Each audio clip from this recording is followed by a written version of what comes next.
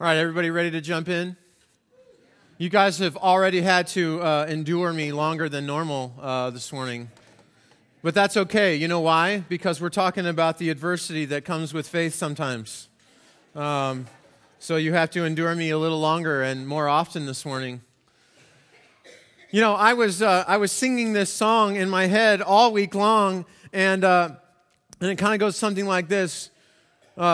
Growing up is hard to do. Yeah. And then I realized that it wasn't growing up, those weren't the words. That it was breaking up was hard to do.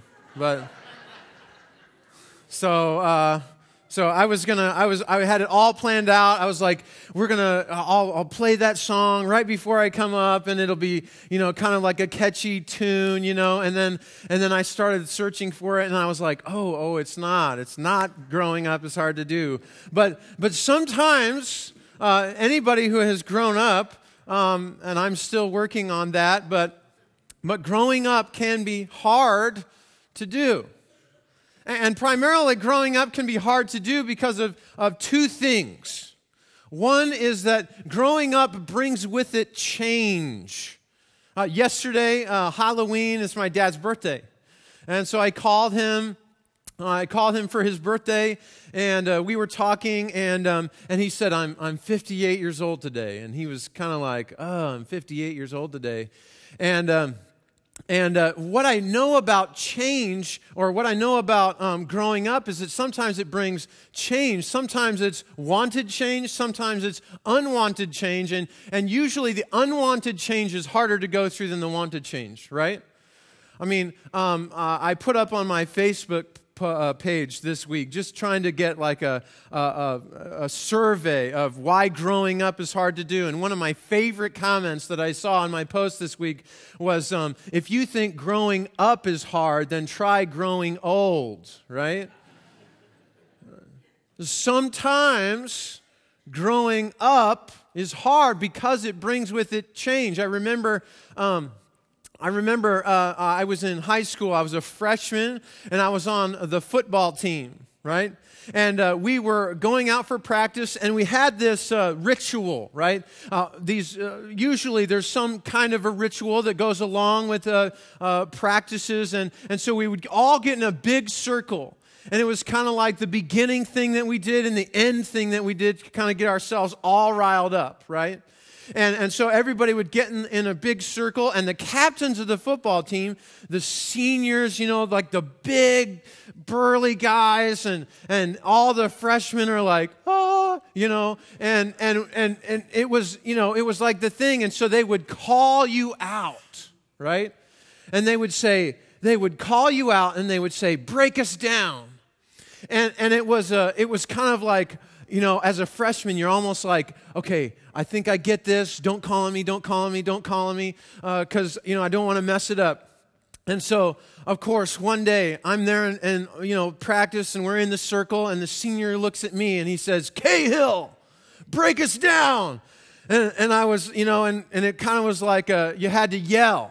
You had to yell. And it was like, I don't even remember the whole chant now, but it was like you had to go, hit. And I went, hit! And that was in front of the whole football team. And I just want you to know, growing up sometimes is hard to do. Sometimes it's because of a change that's taking place, like puberty. And sometimes it's hard to grow up because of change. Sometimes growing up can be hard to do because of responsibility, right? Like it seems like the older that we get, the more people expect of us something, right? Like the older that we get, they expect us to know what we're doing, right? Like when we were younger, the younger we are, the less expectation comes with stuff. And the older that we get, people look at us and think like, well, they should know, right? Like even if you were the older sibling and you had younger siblings, your mom and dad, they would look at you and they would say like they did for me, I'm the oldest, and they would look at me and my parents would say, Michael, you should have known better. Well, yeah, but what about, yes, but they're only, right? Are you all with me on this? And it only gets worse as we get older, right? Like there's this beckoning sense of responsibility that we're constantly trying to grow into, and sometimes it's hard because even though you're older and you should know better, or you're older and you should know the job responsibility, or you're older and you should know the role that you should play, you feel insecure in that role. Are you all hanging with me on this? Sometimes growing up is hard to do. But growing up means that at some point, right, people look at us and see maturity.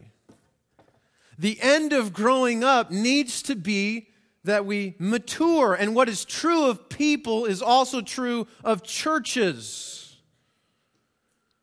We need mature churches. And in the church and in our faith, sometimes growing up is hard to do. Sometimes we run into the changes that faith is calling of our lives to make, and it's a tension for us. I mean, God begins to take us through spiritual puberty, and we're like, what in the world is going on? Or He's asking perhaps of us to take on some different sorts of roles and responsibilities, things that we should be growing up into. And we kind of go, this is really hard. But what happens to immature churches? Can I share some stats with you? The most recent stats suggest that there's 10,000 growing churches in the United States, with more than 290,000 who are plateaued or in decline. 5,000 churches are closing every year, with only 3,500 new churches being planted in places around the country. What happens when Christians decide to stop growing up? They die. And maturity isn't just about knowledge, right? And when we're talking about being mature in our faith, growing up in Jesus, growing up in our faith, what we're talking about is just not more knowledge about the Bible, right? I mean, if that were true, we would be rocking it in regards to biblical maturity in faith. Like if all we had to do was just have more knowledge to have people who are mature in Christ, man, we would have it, right? I mean, all we would have to do is get like people to memorize Scripture and know all the books of the Bible. And is all that good? Yeah, absolutely. But it's not simply a matter of knowledge, is it? I mean, Jesus, when He was walking the earth, He was hanging out with people who knew stuff and who didn't know stuff. And there were people, they were called the Pharisees and teachers of the law. They knew stuff. They had all the knowledge in the world. They had probably memorized ginormous portions of the Old Testament. They could go chapter and verse, and yet they lacked maturity. So it's not simply about knowing the Bible. It's about doing what the Bible says. It's about living out something. You know, last week we were in Hebrews chapter 11. You remember this? And we just kind of made the declaration together that faithful lives are willing to wager themselves on the promises of God. Mature faith looks like lives of people who are saying, I want to know, but I want to do what it is that God is telling me. I want to join Him wherever it is that He is, and I want to do that. I'm going to wager my life all in, right? Maturity is more than knowledge, and it's also more than longevity.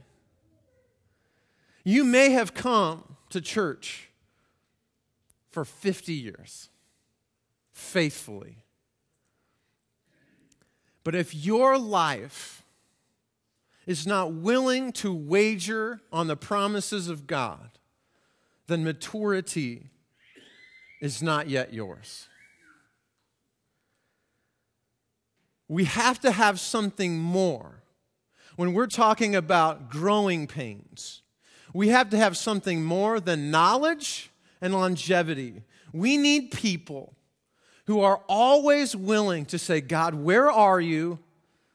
And I'm willing to wager my life on that. You want strength for the journey?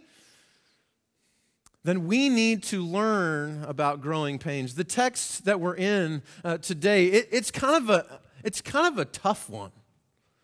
In Hebrews chapter 12, it's in page 844 in the Pew Bibles. If you want to look there, you certainly can and follow along as we work our way through this text this morning. But it really is about growing pains. This text is about growing pains. When we have grown up into faith, when we have decided that Jesus is the way that we ought to live our life, then there is going to be stuff that's related to our faith that's going to come in tension and conflict with our own life. And we're going to have to choose in that moment, do we continue to grow or not? Think about some of the things that he begins to say in this text. There's this metaphor of discipline. In chapter 12, look at verse 7 for a moment. He says, endure hardship as discipline. God is treating you as sons. Man, growing up is hard to do. Nobody likes discipline.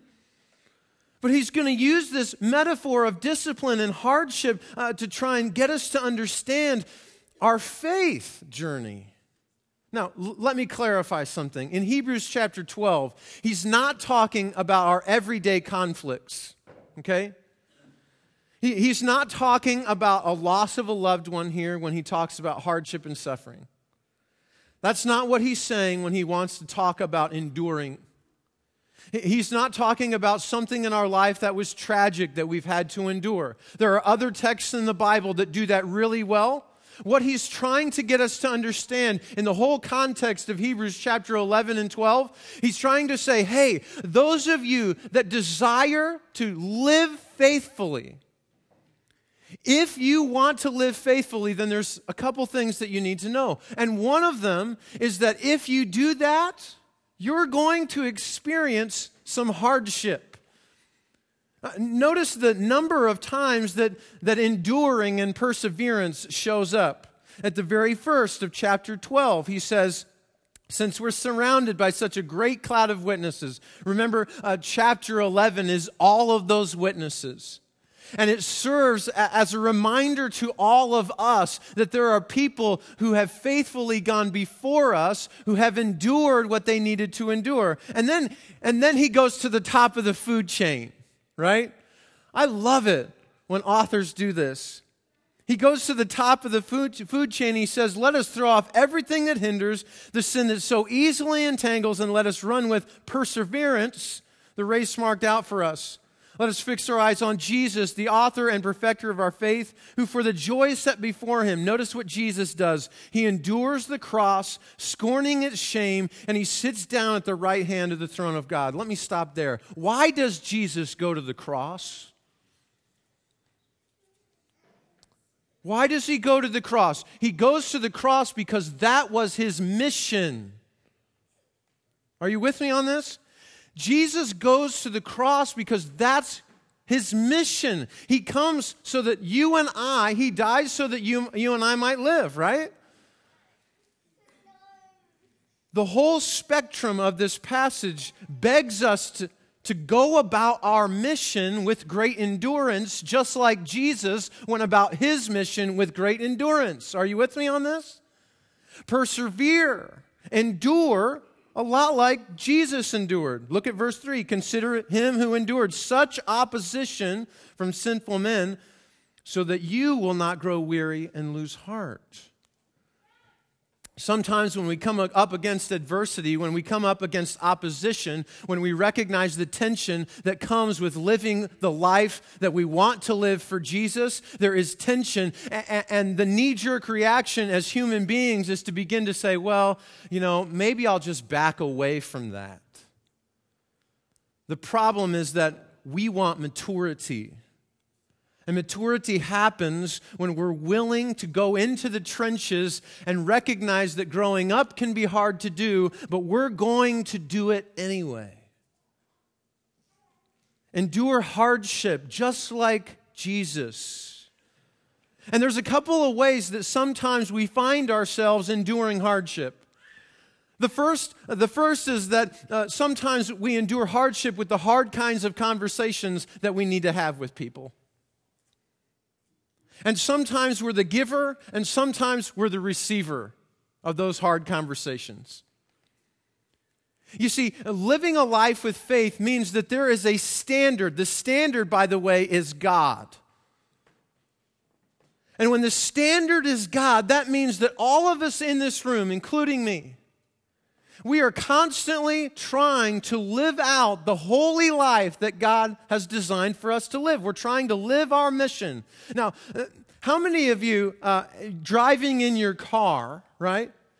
And you'll look in your rear view mirror and you'll look in your driver's side mirror and you're driving along and down the interstate and just before you've even got your blinker on, and just before you go over, you kind of have to look over your shoulder. Why do you look over your shoulder? Because it's what we call a blind spot, isn't it? It's in between that spot in your rear view mirror and your driver's side mirror that you can't see where that car is. Here's what I want to get at. We all have blind spots. We all have areas that we need people to speak into that spot because they see what we can't. And sometimes growing up, and sometimes the tension that comes is when someone confronts us on an issue or a topic that we desperately need to hear. I was reading a book this week that someone had lent to me, and it's called Thanks for the Feedback. And it goes through just how much in America we don't like honest feedback. What do we want? We want people to tell us how wonderful we are, right? We only want likes on our Facebook page. We only want people to favorite us on our Twitter accounts. Are you all with me on this? We want people to tell us how glowing we are, and we are a little bit hesitant when someone comes up and begins to say, you know what, you're fantastic, but if your faith is going to grow from point A to point B, then you need to hear this. But we're not really good at receiving that, are we? Oftentimes when I've had those conversations and people have had those conversations with me, you know what conjures up inside of me? I want to be defensive. Oh, yeah? Well, let me tell you about you. I got a list. Right? Sometimes when we meet the tension of growing and saying, I am going to wager my life on God's promises, growing up can be hard to do. And part of that might be these kinds of conversations that people have with us. And you have to be willing to receive them. Another way is just simply going about daily life and the kinds of things that happen outside of this room. It's not a conversation, it's a series of events. Several years ago, I was made aware of a businessman. He was a machinist. And, the economy hadn't been great for this particular machinist. And there was a large contract that was available through one of the oil companies in his area. And the guys from the oil company came into this machinist shop and he said, you know what, we're going to make available to you this large contract. We'll sign a contract for the next 5 years with you. as long as you will, what you will do is you will tell the company that you are charging us this amount, right? You're going to charge the company more, and we're going to be able to skim off the top. That money goes to us, but we're guaranteeing you income for the next 5 years, for your family for the next 5 years, for your workers for the next 5 years.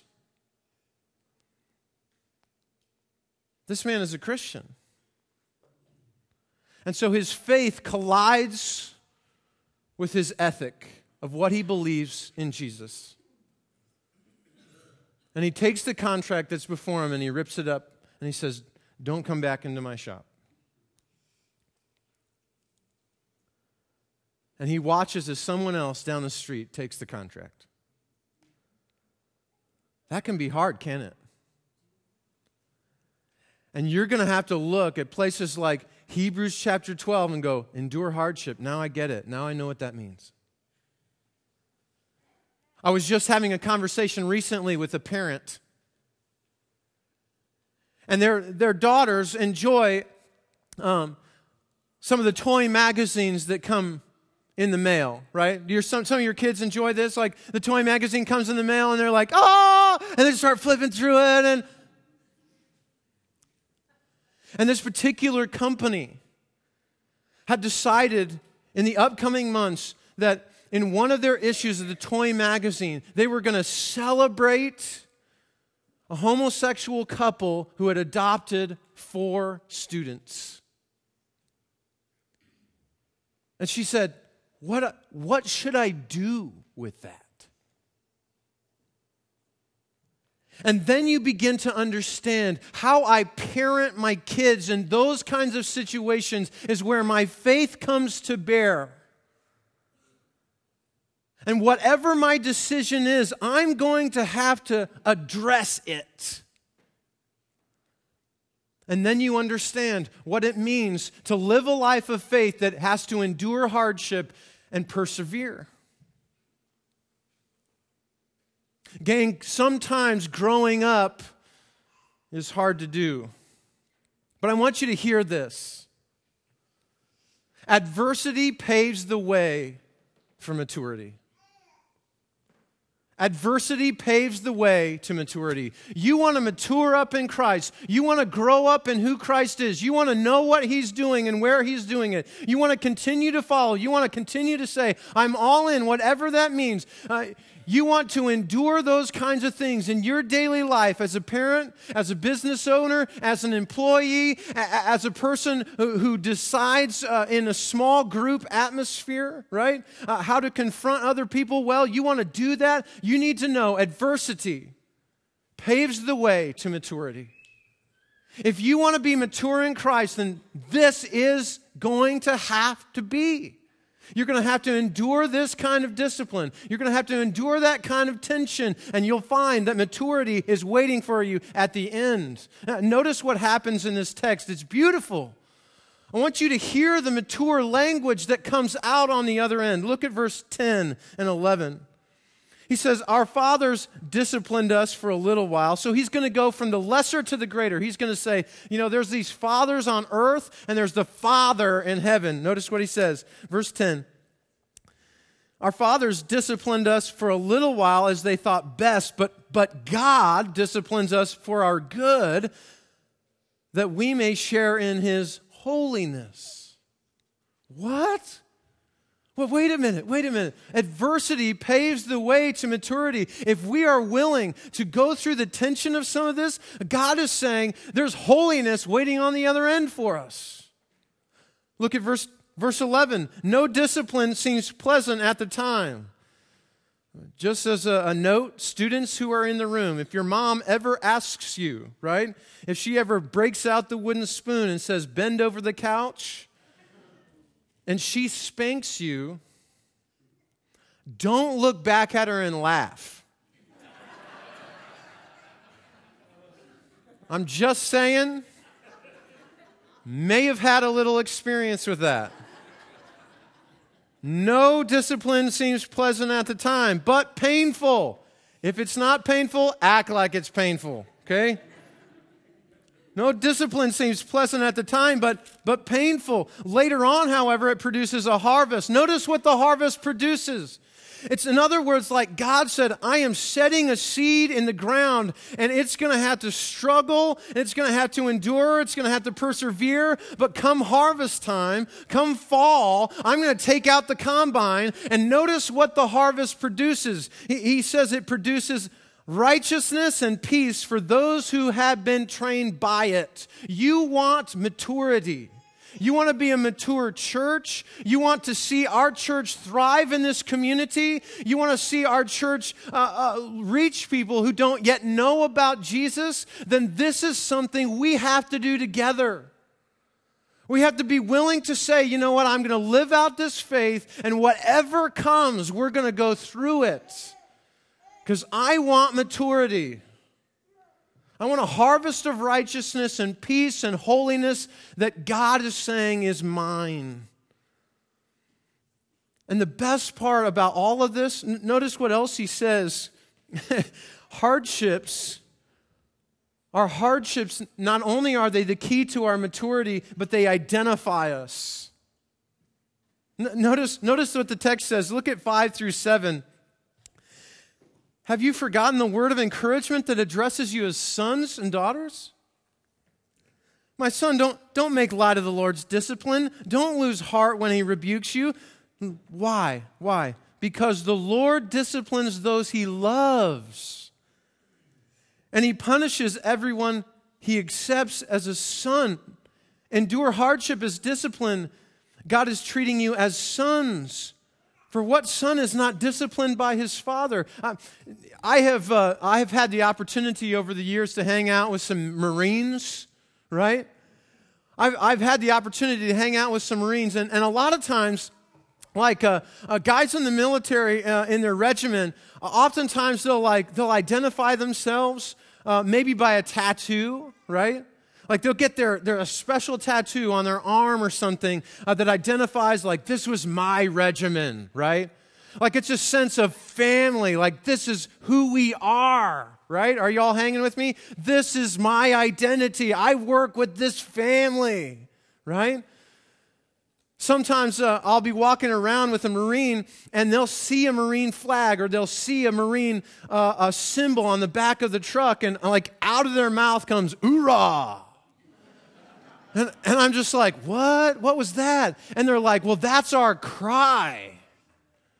You know, that's the thing that identifies us. We do that together. And what God is saying in his word right here is not only does adversity pave the way to maturity, but it identifies us as the people of God. And we can celebrate that. Like, if you're enduring hardship because of your faith, because of what you believe at work or at school or anywhere, you can go, "Oorah, this is my family," right? I get to celebrate this. And so you have changed the perspective of the thing that you're having to endure because you're believing what it is God is saying. And he's saying, hey, if you're doing this, then you're identified as my family. Notice what else he says, if you're not having to endure. Now, this is hard, but listen.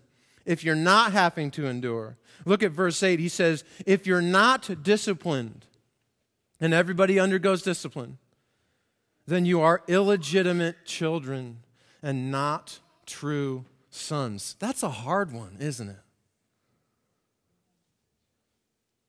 If you think that you're living faithfully, but there's no tension in your life, then maybe you need to go back and go, what should I struggle with that I'm not currently struggling with? How is it that you come into the community of people who are now identified, who have the tattoo of Jesus written on their lives? Adversity paves the way to maturity. We don't look the same, but we can be cut from the same cloth. And now, listen, our job in the midst of this hardship, our job is to receive it. Our job is to receive it as if God is the one giving it. Did you catch what he says? Endure hardship as discipline. Endure hardship as discipline. Look at the second half of verse 10. Notice that it says this: when we are enduring this, we have to receive it as if it's coming from God. And what you need to know about God is that He's good and He has your best interests at heart. It's like when your mom and dad would go to discipline you, and what would they say? This is going to hurt you a lot more than it hurts me, or hurt me more than it hurts you. The other way around. It's going to hurt me way more than it hurts you. But I am doing it for your good. Look at what it says. God disciplines us for our good. Why? So that we might share in His holiness. You want maturity? Adversity is part of the program. We receive it because we know there's a loving God, a majestic Savior. And we come to the door and we receive again and again and again as God shapes and molds our life. Imagine a world with me where Christians, the people sitting in this room right now, begin to receive constructive criticism well. Where we say, you know what? God, thank you for using these people in my life to shape who I am supposed to be, to make me the human being I am supposed to be. Thank you for calibrating me. Where we begin to change our perspective of how it is that we receive feedback. Imagine a church where we can speak to each other in love with grace and truth. Not to be mean, but so that we can shape one another into the image of Christ. Can you imagine that with me? Imagine if we were to begin to do that not only in our church, but with people in our community. And we were to begin to walk beside them and put our arm around them and walk with them and say, with grace and truth, I will accept your feedback and I'm going to give you good feedback so that you can be the person that you're supposed to be. Can you imagine that? Imagine a church where people are able to blossom and grow into who it is that God has made them most to be. And the impact that might have on our community. Imagine a church where the things in the areas that we don't have control over, that instead of pouting, we begin thinking, man, I get to be a part of this. I know it's hard, but I get to be a part of it, and I'm a part of a team that's bigger than me, and I know that I'm going to have to go through these practices, and I'm going to have to go through some stuff that's uncomfortable for me, but I get to be a part of that team, and I'm proud of it. I want you to see the very end of chapter 12. The very end of chapter 12. It's amazing, actually. Verse 26, at that time his voice shook the earth, but now he has promised, once more I'm going to shake not only the earth, but the heavens. This is a mighty shaking. The words once more indicate the removing of what can be shaken, that is, created things, so that what can be shaken may remain, or cannot be shaken may remain. There's lots going to be shaken. But notice verse 28. Therefore, since we're receiving a kingdom, what kind of kingdom is this? It is a kingdom that cannot be shaken. I want to inherit a kingdom that cannot be shaken. And if we are willing to allow adversity to be the road for maturity, this is what we inherit. when everything is done, when everything else is shaken, we are with God where nothing is shaken. I want to be there. I want you to be there. I want our community to be there. I want West Monona to be there. I want Iowa to be there. Are you with me on that? I want to be a part of that. But the only way we get there is by going through the road of adversity. I brought these with me this morning, and I'm going to encourage you to put them on with me, figuratively, of course. You know what these are? They're 3D glasses. I can hardly see you all right now. No, actually, you're all coming at me, and no. What I'm asking you to do is to change your lenses. To not look at adversity as something that is to be shunned or run away from because of your faith, but something that you run into. God's given you a different set of lenses this morning, and you get to choose. Will I put them on or not? Let's strive toward maturity together. Let's pray. Gracious God, I thank you for who you are and all that you've done. And I pray for everybody this morning that we will grow in strength for the journey that sometimes is hard. But I pray that you'll do a great work in it, and you'll grow us to be people that we never thought we could be, and do things that we never thought we could do. We love you. In Jesus' name, amen.